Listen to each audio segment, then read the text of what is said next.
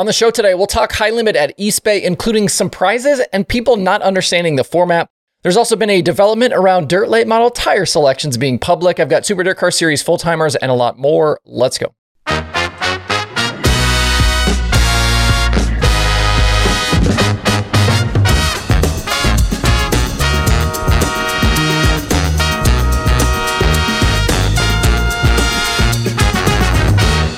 It's Wednesday, February 14th. I'm Justin Fiedler. This is Dirt Tracker Daily.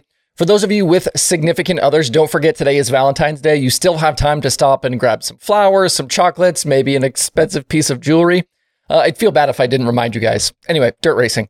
After Monday rain pushed the rest of that program back, we got a Tuesday high limit double feature at East Bay. They ran the rest of the Monday program, and then we got the full Tuesday show kind of coming behind it. In the matinee, it was all Kyle Larson out front. He went second to the win in the dash, setting him up for the feature pole, and he never relinquished the lead from start to finish. Both Justin Peck and Tanner Thorson kept him honest, but couldn't find a way by the Silva 57. Cole Macedo nipped Thorson right at the checkered for second, with Thorson ending up third. Brad Sweet slipped to fourth by the end, and after starting on the front row, that was after starting on the front row with Larson. After the race, Larson told Speed Sport with a wry smile that he was kind of glad Sweet went backwards so that the fans wouldn't come after them, saying the whole show is rigged in their favor. On a double program day like that too, you always worry about the track surface, but I thought it was a solid night, all night at East Bay. It even widened out actually much faster than I thought it would for the daytime stuff. In the nightcap, we had a much messier main event. There were several incidents, including one right at the start. I'm not sure if Tyler Courtney spun the tires from the front row or if Spencer Basin got into the back of him, or maybe both, but the 7BC getting sideways at the green caused a big stack up that collected several cars, including a fifth starting Larson.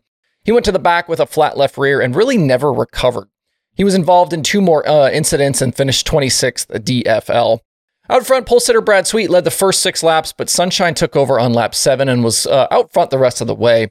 Corey Day charged from 6th to 2nd, and Sweet ended up in 3rd. Even with the cautions, I thought both features were entertaining, and the battle out front in the second show was really fun. You had Brad in the mix, Sunshine, Zeb Wise, a bunch of guys up there front. I was curious how often Brad Sweet gets beat after starting on the pole of a main event, so I jumped into the database at dirttracker.com/analytics. Going back through 2017, the Big Cat started on the pole in 49 outlaw races and won 20 of them. So that's just shy of 41%. He finished second in another 18, so that's about 77.5% of the time for Brad Sweet starting on the pole and finishing either first or second. He was, though, the only driver to finish top 5 in both races and one of just 4 to finish in the top 10 in both. He'll continue to have that target on his back all season, and no doubt. Leaving East Bay, Sweet leads the High Limit Championship over Corey Day, Sunshine, Brent Marks, and Thorson. I feel like Tanner Thorson definitely coming out of the gates with more pace than, we were kind of prepared for him to have, especially for a startup team and a guy with, not a ton of sprint car starts, especially lately. But a podium and a charge from the B-Main to 11th has him right in the mix. We'll see if they can keep that going. Some surprising guys way down the order include Justin Peck, who had absolutely terrible luck in both features, and Corey Eliason. That RSR8 team is looking for speed, headed to Golden Isles next. Their best finish against the Outlaws at Volusia was 20th. And they were 18th and 19th yesterday, so definitely not what they were looking for. A couple of other notes for you. It was interesting yesterday watching social media figure out the high limit format in real time. People wondering why Kyle, Brad, Thorson, and Cole Macedo were not in the qualifying groups for the Tuesday part of the action. That was because if you finished top 4 in your prelim feature, you were automatically placed into heats as the 4 fastest qualifiers the second day. That was part of the format announcement a few weeks ago. Between this, how the dash spots are handed out, and the qualifying seating, I think it's going to take the fan base maybe a little while to kind of wrap their heads around some of these smaller nuances with the high limit format. Also, I have absolutely no idea how Rico Abreu didn't crash with 10 to go there on the backstretch. He got a monster run through 1 and 2 and made a move on the high side after Zeb Wise for second. It was pretty clear that Zeb didn't know he was outside, and Rico got squeezed and got launched into the air. How that car came down on 4 wheels and didn't flip, I will never know. At one point, all Rico could see through the rock screen was the track's surface, as his car was nearly perpendicular to the speedway. Unfortunately, the 24 was not the same after that and ended up 17th after a last lap incident.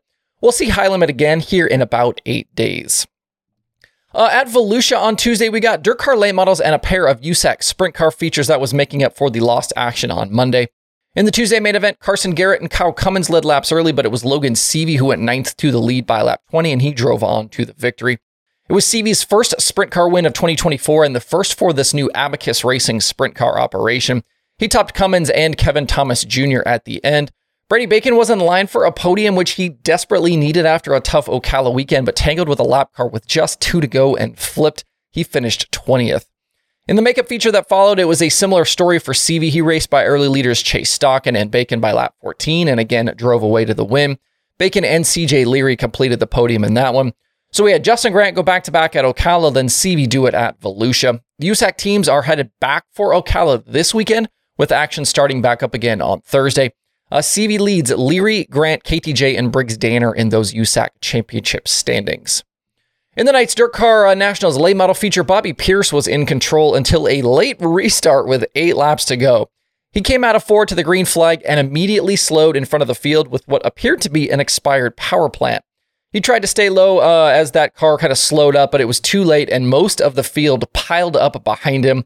Lots of damage. Hudson O'Neal went for a big ride. Pierce done for the night. Kind of looked like the big one at Talladega. Devin Moran inherited the lead from there and drove on to the win, topping Ricky Thornton Jr. and Kyle Bronson. My favorite thing on the night, though, came courtesy of the Dirt Vision broadcast, and more specifically, their timing and scoring graphic.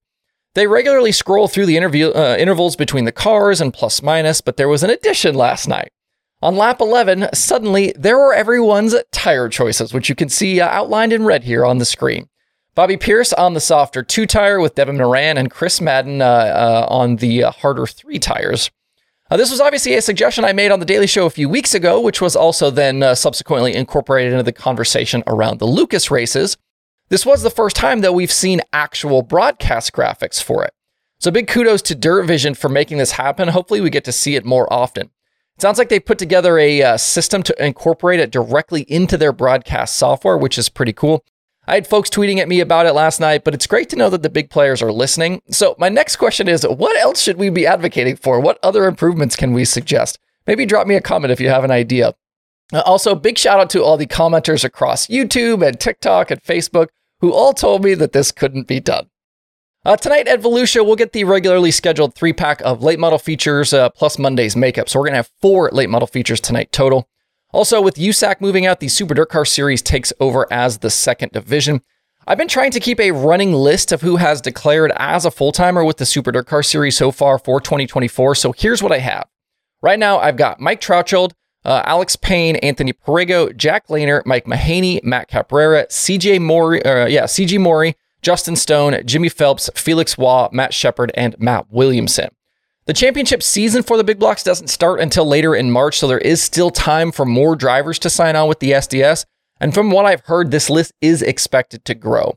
Cars will be on track tonight around 5:30 p.m. Eastern, and you can watch it live all over on Dirt Vision. If you want to listen to some other dirt racing shows this week, Wing Nation has David Gravel, QuickTime has Paul McMahon, Dirt Track Confessions has Jillian Gravel, Hoagie's Garage has Jeff Swindell and Tanner Thorson, Dunewich on Dirt has Jeff Smith and Newman Presnell, Turn 2 Terribles has Kyle Keene, Plum Wild has Colin Bocus, and there are new episodes of The Dirt Reporters, Passing Points Down Under, The Dirt Nerds, and The Hammer Lane. To see all of these podcasts, all of these episodes, head over to dirttracker.com/podcasts. That's it for the Daily Show today. Make sure to hit that streaming schedule at dirttracker.com/watch tonight. You do have options on this Wednesday, including more sprint car action from eSpace. Not high limits, not 410s, but it is 360s. I hope you guys have a great day out there. We'll see you right back here tomorrow.